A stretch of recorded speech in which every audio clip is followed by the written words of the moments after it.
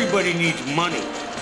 That's why they call it money. The best things in life are free, but you can give them to the birds and bees. I need money. From Fool Global Headquarters, this is Motley Fool Money. It's the Motley Fool Money radio show. Thanks for being here. I'm Chris Hill, and joining me in studio this week from Motley Fool One, Jason Moser, from Motley Fool Income Investor, James Early, and from $1 Million Portfolio, Ron Gross. Good to see you as always, gentlemen. Good to see you, Chris. It is our Thanksgiving special. We will give thanks for stocks and identify a few turkeys. Nice. This is the show. This is the one show where we actually spend money on sound effects. We blew our whole budget on that one. I'd say it's worth it. I mean, absolutely worth it. We will dip into the full mailbag, and as always, we'll give you an inside look at the stocks on our radar. But let's start, because it is our Thanksgiving special. Yeah. Let's start with a round of humble pie. Let's just go around the table. One, because is it necessary?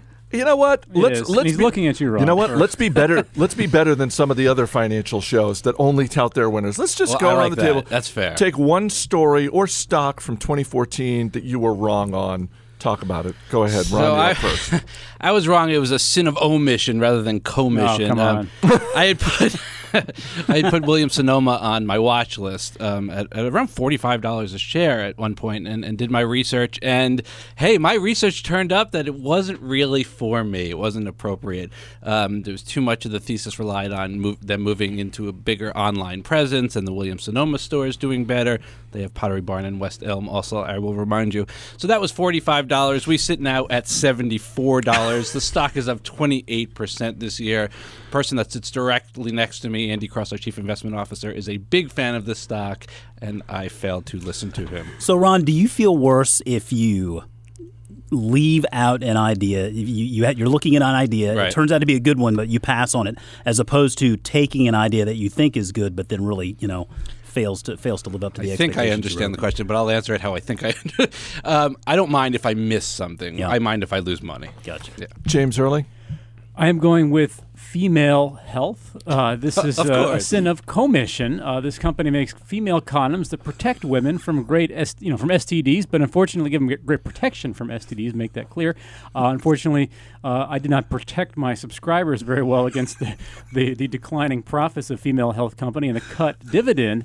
This is a small market cap company, and these guys, I think, were just a little bit. I mean, the company's been around for a long time, but they're just kind of novice in terms of the big lights in the public markets, and so I didn't think they planned enough. They cut their dividend. We sold with about a 45% loss, which was 65% worse than the S&P. So that is my humble pie for this year. Yeah, you get to write that off next year, right? Don't you? Doesn't it? You get to write off the tax loss. I think it was a great stock for the radio too. Everybody loves the good female condom story. I have some of their female condoms.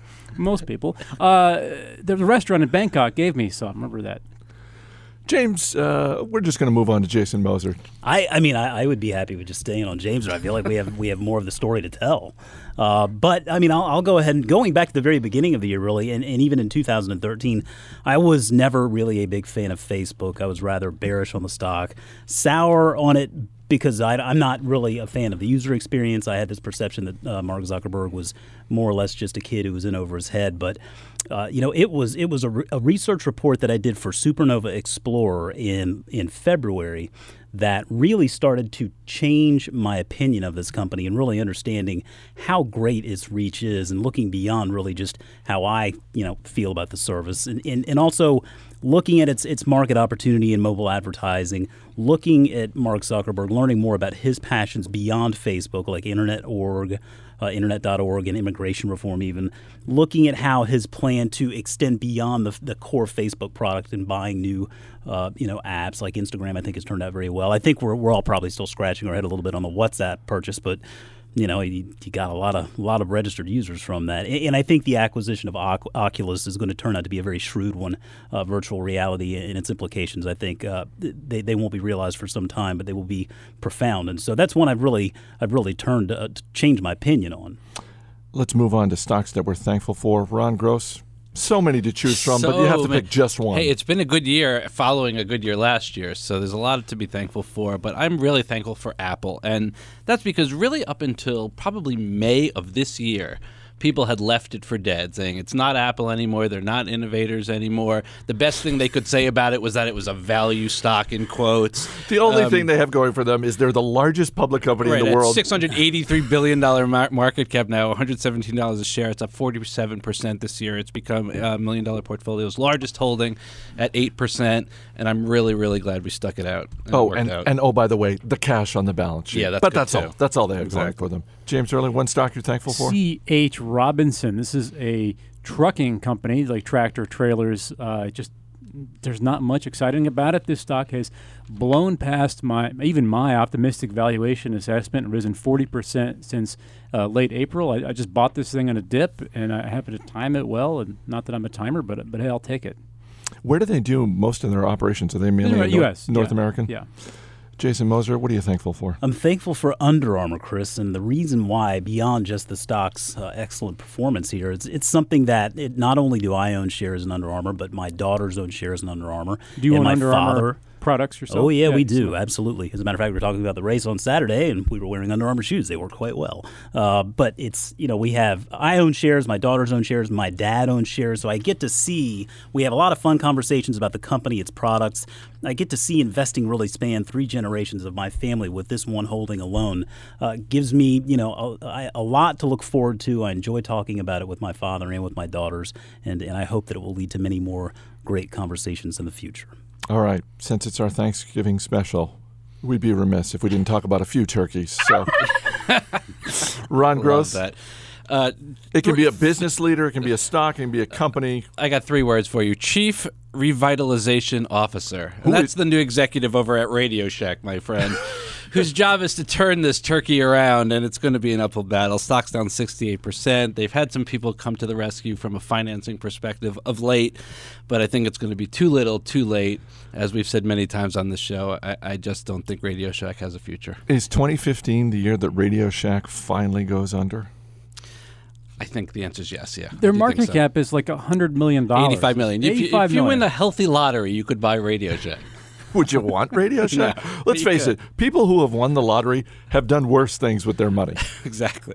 James Early, what do you got? I'm going with re-elected president of Brazil, Dilma Rousseff. I think this should not have happened, and that's just not because my Petrobras stock got clobbered, and I sold it from Income Investor, and Brazil's economy has been basically in the toilet for a while. But she is very left-wing, very anti-business, and somewhat populist, and that's really not what Brazil needs right now, and that's basically scared away a lot of the investment money the country needs. Let's be clear, though. It has a little bit to do with your Petrobras stock getting A hit. little bit to do. This Petrobras is a 2-time recommendation of mine. It was once the best performing stock on the Income Investor scorecard. Now, partly thanks to President re-elected Dilma Rousseff, it is one of the worst stocks on the Income Investor scorecard. So maybe it is personal. Now it's personal.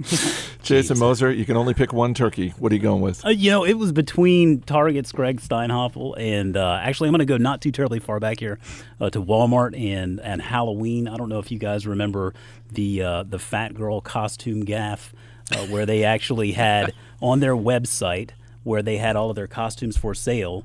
You have like men's costumes, women's costumes. Well, in the women's costumes area, they actually had on the website, it said, fat girl costumes. As a category? As a category.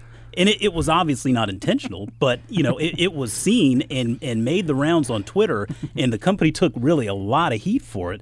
No one stepped up and really took the blame. They wouldn't tell us exactly what happened. They assured us that it would never happen again, but the damage was certainly done. That's one where you really hope that the CEO steps up and says, "No, I got to show someone the door on this one." It could have been a disgruntled employee. I don't know. Since you didn't pick him, I am going to pick him. Greg Steinhoffel, former CEO at Target. Yeah. I'm going to make this prediction because we have a few weeks left in 2014. Someone is going to name Greg Steinhoffel the worst CEO of 2014, even though he was only CEO of Target for 4 months in this calendar year. He overall CEO for 5 years, but when you look at his track record, the way he completely bungled the data breach a year ago. And I bet he still escaped with quite a nice paycheck there. Yeah. He probably did. Coming up, you've got questions, we've got answers. Full Mailbag is next. This is Motley Fool Money.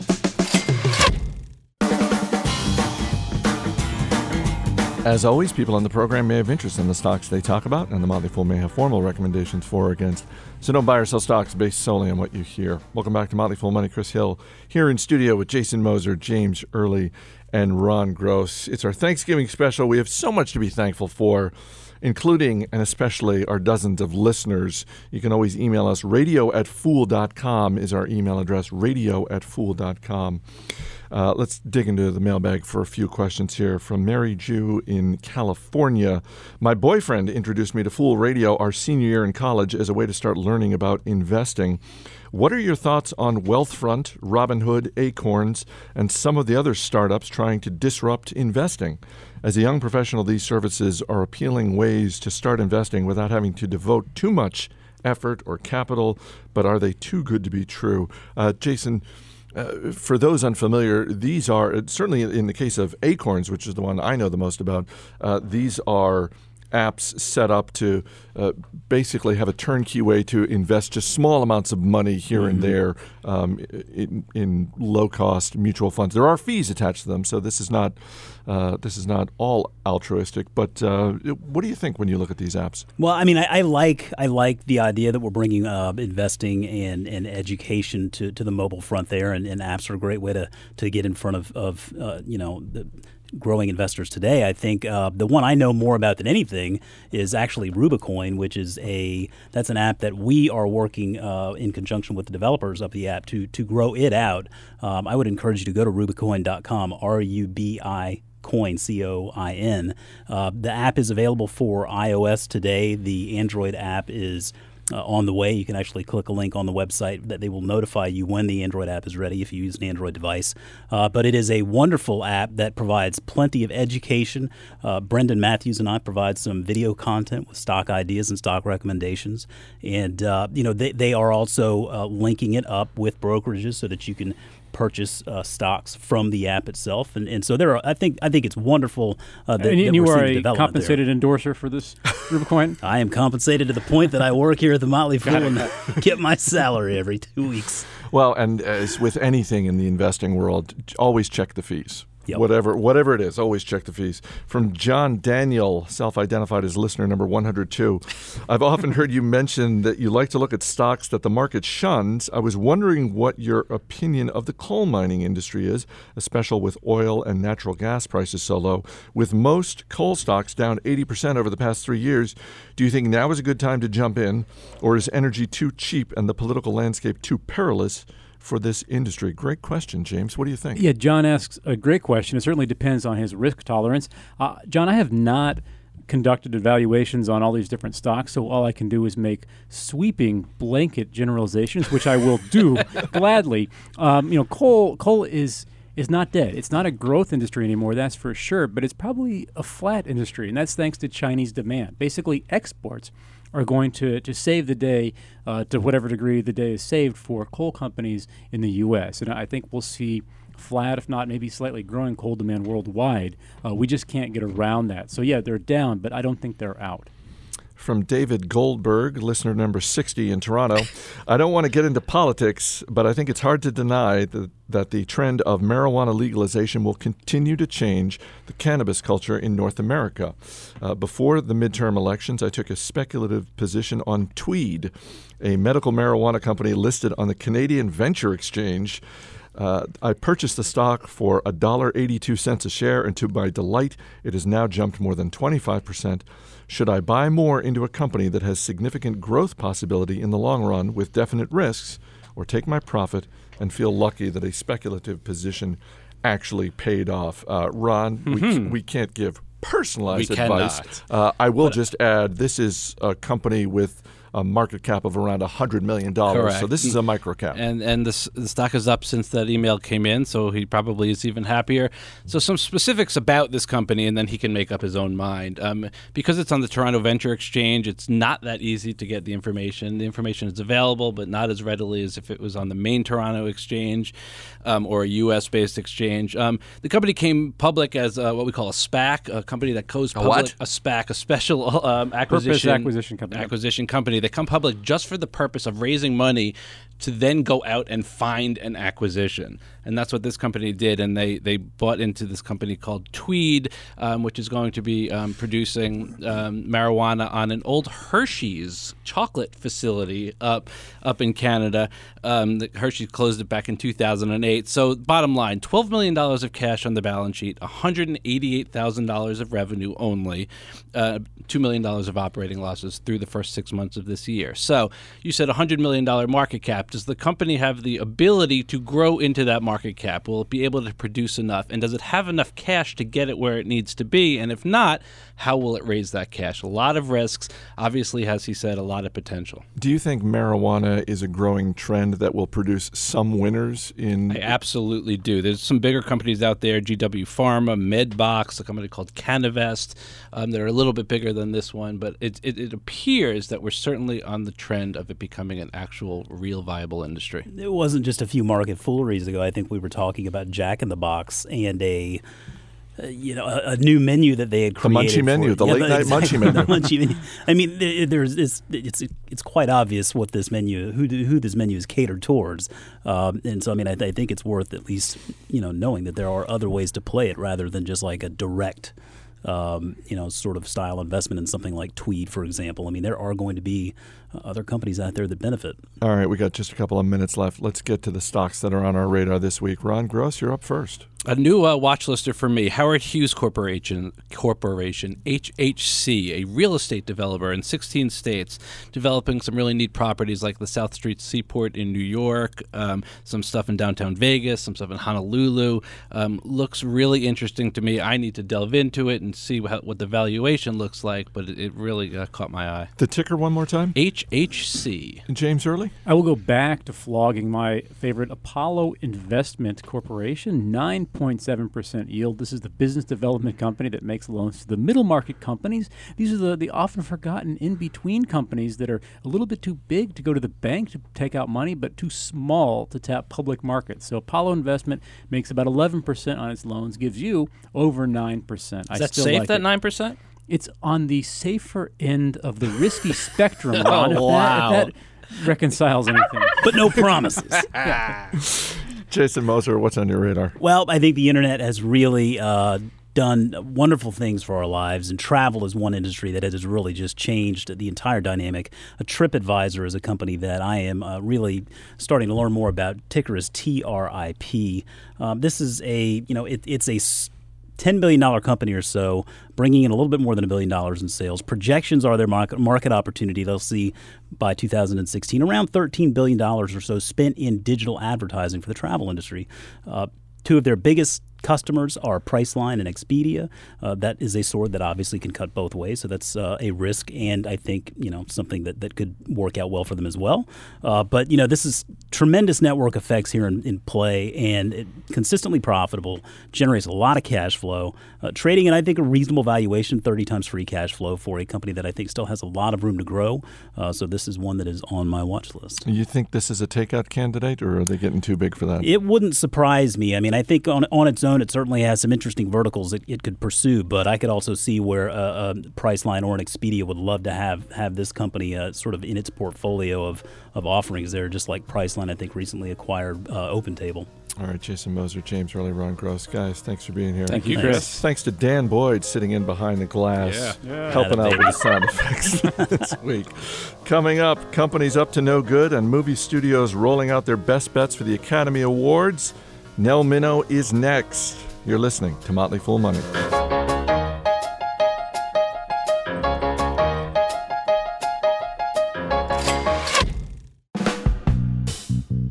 Welcome back to Motley Fool Money. I'm Chris Hill. This week we've got corporate executives in the spotlight, and we've got the holiday movie season kicking off.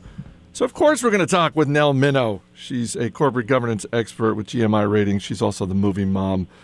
She's also our most frequent guest. Nell, thanks so much for being here. Well, thank you very much. Apparently not frequent enough because I have to bring you up to date. We actually sold GMI Ratings in August. Oh, my goodness. See, this is what happens. We need to have you on every month. The last time missed a meeting. Yes, we sold it in August to MSCI. All right. corporate governance expert with MSCI ratings. Let's try that. No. I didn't go with the company. I'm just a freelance corporate governance expert. A hired gun. Do you hear that, American right. corporations? You want to improve your image. Nell Minow is a free agent. That's right. Let's start by talking about a private company that I think everyone expects will become a public company in 2015. And that is Uber, the car-sharing service. Recently, Emil Michael, who's a senior executive at Uber, was caught on tape talking about people who are in the media and critical of Uber. And he went on to suggest that the company should consider spending $1 million to hire a team of investigators to dig up dirt on media critics and their families. So my first question is, A, were you surprised by this? And B, to what extent has this done damage to Uber's prospect as a public company? Well, I was surprised by it. You would think after so many stupid gaffes, the 47% gaffe with Mitt Romney and the Lululemon gaffe, that people would realize that people are recording them and they should not say stupid stuff. But in another respect, I was not surprised because their approach has been thuggish and arrogant, and that's worked really, really well for them for a long time. But as we see happen so often, the very same qualities that make a disruptive company successful stop working when they turn out to be bullies themselves. After this happened, there were people coming out in the financial media saying that this was really going to hurt their valuation. Other people saying, no, this is going to blow over. But to your point, this doesn't seem like sort of a rogue comment by a rogue executive. It does seem emblematic of a company that may find the public spotlight more of a challenge than other companies. Yeah, I think that's right. And like Lululemon, they have managed to insult the very people that they're most trying to market to. You know, their success is in large part because women feel vulnerable when they're out there in the streets at night, and Uber has been the safe alternative for them. And if they start to come across as a company that's not safe and that pries into what they call the God view of their system, which allows the executives there to look up anybody's record about where they went and even produce aggregate figures about walks of shame and other kinds of escapades, then no one's going to feel safe with them. And there were a flurry of I'm deleting the app tweets the next day. And speaking of tweets, just so you know for the record, when you offend an entire gender, an apologetic tweet is not the way to go. Yeah, the CEO did come out and make a statement, among other things, saying that Emil Michael was not going to lose his job. But, yeah, that's the kind of statement you probably want to put out on an actual piece of paper and not in a series of tweets. Let's move to the far less sexy world of share buybacks. Walgreens may be suspending its stock buybacks in an effort to restore its credit rating. This is a big company, one of the leaders in sort of the consumer healthcare space. For those who haven't been following the story all that closely, what's going on here? Well, this is a story that I think is extra interesting because companies tend to be very unilateral as they think about their shareholders and their debt holders, and they often overlook the fact that the same people are both. And if the large institutional investors, as seems to be the case here, say that the stock buyback is not worth as much to us as shareholders as the credit rating is as debt holders, it seems to me that that's the kind of thing they have to listen to. And I think that companies are going to have to take more of a holistic point of view on that going forward. I just read a new study. I was at a presentation by a professor who released a new study that showed something that won't surprise you. Buybacks are good for a temporary rise in the stock, but it's not always the most efficient use of money. And we would much rather very often see companies spending that money on innovation or on some other very productive kind of expenditure rather than buybacks, which very often benefit the holders of options and restricted stock more than they do the rest of the shareholders. Well, let's stay in the consumer healthcare space for a second, because one of the big stories of 2014 in the business world, I think, is CVS coming out, as they did earlier this year, and announcing that they were going to be much more focused on healthcare. And as part of that, they were going to stop selling cigarettes and tobacco products. From a corporate governance standpoint, is that something that matters to you and your colleagues, or is that just, look, that's a business decision they're making, and we're not necessarily going to factor that in when we are grading CVS on corporate governance? Well, this is one of those areas where corporate governance and investor analysis come together beautifully. It was just a few years ago when shareholders were filing shareholder resolutions about tobacco, and everybody was saying, oh, that's, warm fuzzies, that has nothing to do with any kind of investment decision. Well, then some walloping liabilities hit the balance sheet, and we had to think about it differently. And I love the idea that CBS is thinking of this as a branding issue and making a total green eye shade decision about what's best for them as a brand. So this is something that succeeds in every category. It succeeds as a matter of public policy, it succeeds as a matter of morality, and it succeeds as a matter of what benefits the business. So I think we'll see more decisions like that going forward. You're listening to Motley Fool Money, talking with Nell Minow, corporate governance expert and film critic. Before we get to the business of movies, where do you think we are in terms of companies in general engaging shareholders? Are companies in general getting better at it in terms of, I guess, just reaching out to individual investors, or do the rules of engagement, for lack of a better term, make it harder for companies to be as transparent as they want to be? I think we've made tremendous progress in that area. Of course, on a company-by-company basis, it's not always the companies that should be, and the ones who have the least to worry about are the ones who are the first to extend a warm hand of welcome. But generally speaking, it seems to me that the establishment of lead directors whose job description includes reaching out to shareholders or being available for shareholder communications, I think has been a huge step forward. And really everywhere I go, I see directors who are willing to come to meetings with the Council of Institutional Investors and sometimes even address those meetings. So I think that's great. On the other side of the equation, I see a lot more shareholders who are saying things like, well, if I'm going to vote against the pay plan, I'm going to vote against the entire comp committee. If I am concerned about the transparency of the financial reports, I'm going to vote against the entire audit committee. And if there are not enough independent directors on the board, I'm going to vote against the entire nominating committee. So I think you will see a lot more focus on individual directors, and therefore you'll see even more communication between boards and shareholders, which I think can only be a good thing. All right, let's move on to the business of movies. The last time you and I talked in May, I made the comment that I was already looking past the slate of blockbuster movies this summer, and I was looking forward to the summer of 2015 when we're going to get another Pixar movie, another Avengers movie, etc. Apparently, other people were in the same boat as me because the summer box office was down around 15%. And when you look at the movie theater chains themselves, Regal Entertainment, which is the largest chain in America, is exploring a possible sale, and AMC Entertainment, which is the second largest chain, their third quarter profits were down nearly 80% from a year ago. Is this just a bad year, or is this indications that the movie business is in trouble?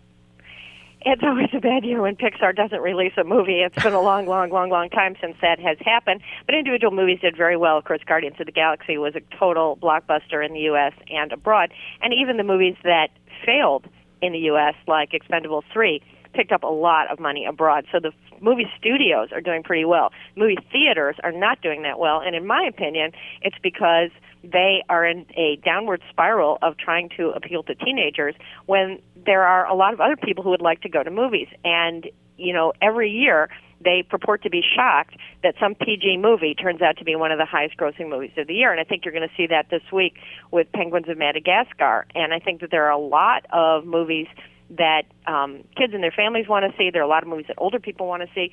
And they just keep going for the big bang 3D IMAX kinds of movies that have a pretty short shelf life. I'm glad you mentioned the Penguins of Madagascar, because twice in the last 2 months, some company has come along and kicked the tires of DreamWorks Animation, the company behind Madagascar and Shrek, etc. First SoftBank in Japan, then Hasbro. Does anyone really want to buy DreamWorks Animation for real?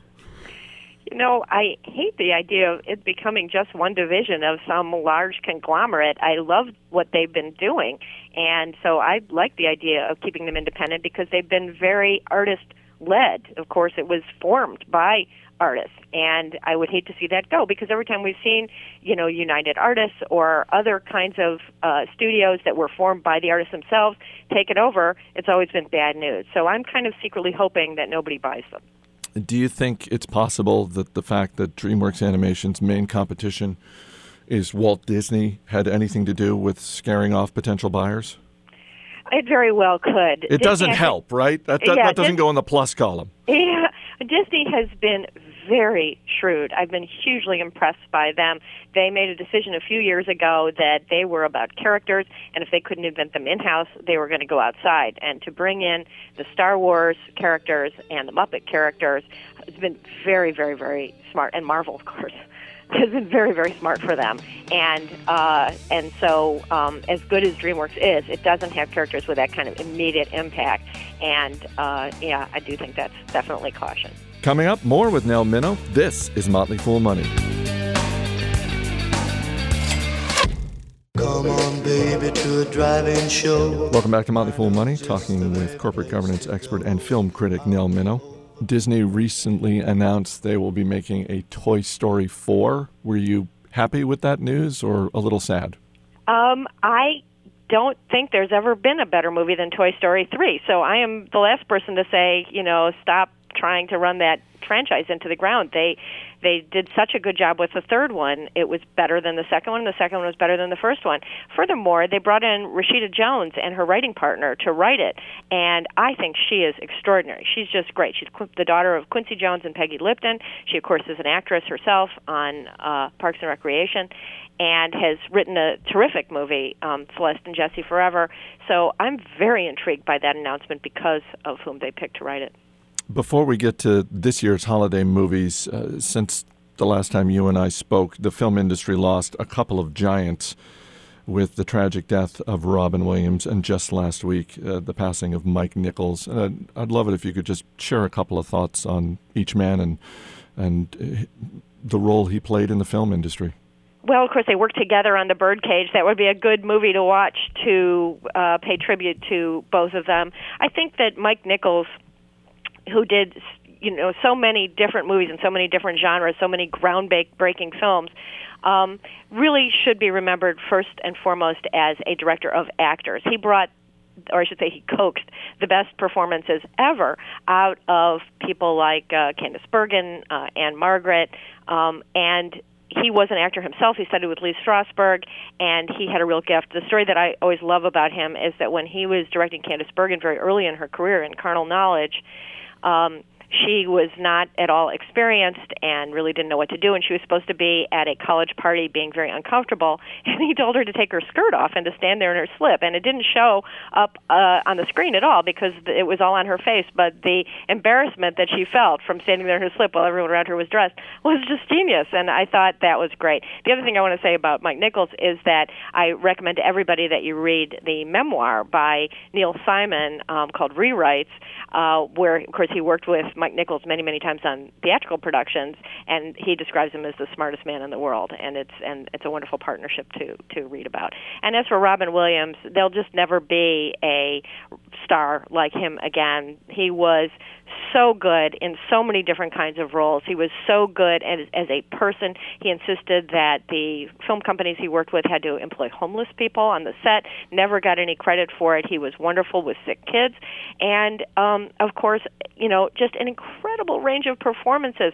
I think that for myself, I loved him the best when he played a doctor. He played a doctor about a half a dozen times, very, very different roles, sometimes a very small role, as he did in the Kenneth Branagh movie, but really beautiful little performances. He played bad guys, he played good guys, he played funny guys, he played serious guys. He was great at everything, and both of these men were just giants in the industry, will be missed very much. This is the time of the year when there are sort of the last blockbusters of the year. We have the recent release of the latest Hunger Games movie, but we also have studios releasing their pictures that they're trying to get nominated for Best Picture early next year. What are a couple of movies that people should have on their radar over the next few weeks?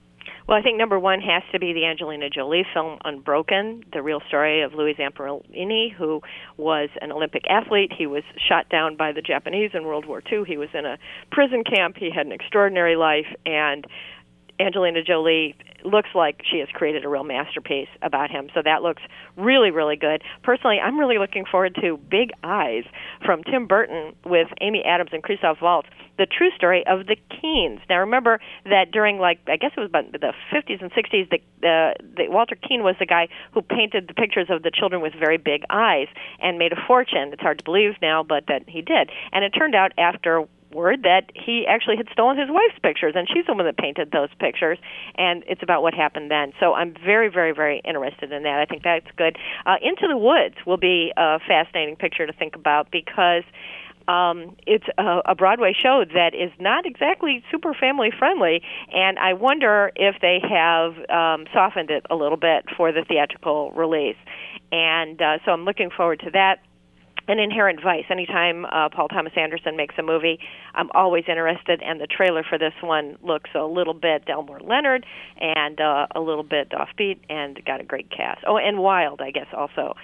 This Cheryl Strayed book with Reese Witherspoon. Those all look really good. Do you have any movies that you see coming out over the next few weeks that you think, okay, that performance is absolutely going to get nominated for an Academy Award, or that picture is a virtual lock for a nomination? Well, I do think Unbroken and Jack O'Connell, who you've never heard of, but you're going to hear nothing but him since he's got about 5 big movies coming out, I think will definitely. And then I think one coming from a little bit of left field that looks like a lock for Best Screenplay is a film written and directed by Chris Rock called Top 5, and that has just had rhapsodic reviews at all the festivals, and that looks just terrific. So it's wonderful to see that people like Chris Rock and Jon Stewart, who are well known for comedy, are showing themselves to be such gifted directors. I think that's great news. I have not yet seen this documentary, but based simply on the reviews, I have to believe that the film Life itself, about your good friend Roger Ebert, yeah, I think that's a possible Academy Award nominee. Has that crossed your mind at all? Yeah, absolutely. I am betting on it as the winner this year, partly because, who votes on the Oscars? It's members of the industry. There's a tremendous amount of affection for him, but partly because it is an extraordinary film. It's made by Steve James, who did Hoop Dreams and was one of Roger's favorite directors, and it is absolutely one of the best films of the year. It is not a movie about sickness. It's not a movie about being a film critic. It's a movie about how you live your life, and it's in sort of 3 distinct chapters: his early years, and then after he quit drinking, and then after he met the love of his life, Chaz. And it is one of the most beautiful love stories you will ever see in a film. All right, we have about a minute left. In the past, I've asked you about movies for Thanksgiving, and we've talked about movies that are about family and family gatherings. Last year, I asked you specifically about movies about food. So this year, I want to focus on travel. What's like 1 or 2 movies that you think of when you think, oh yeah, that's about travel?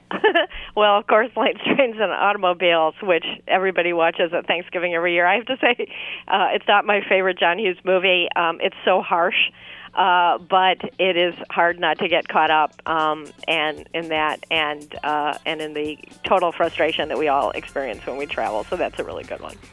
One of the best reasons to be on Twitter is so that you can follow Nell Minow. You can get her thoughts on corporate governance, movies, and so much more. Thanks so much for being here, Nell. My pleasure. Let's do it again soon. That's going to do it for this week's edition of Motley Fool Money. Everybody have a great holiday, and we'll see you next week.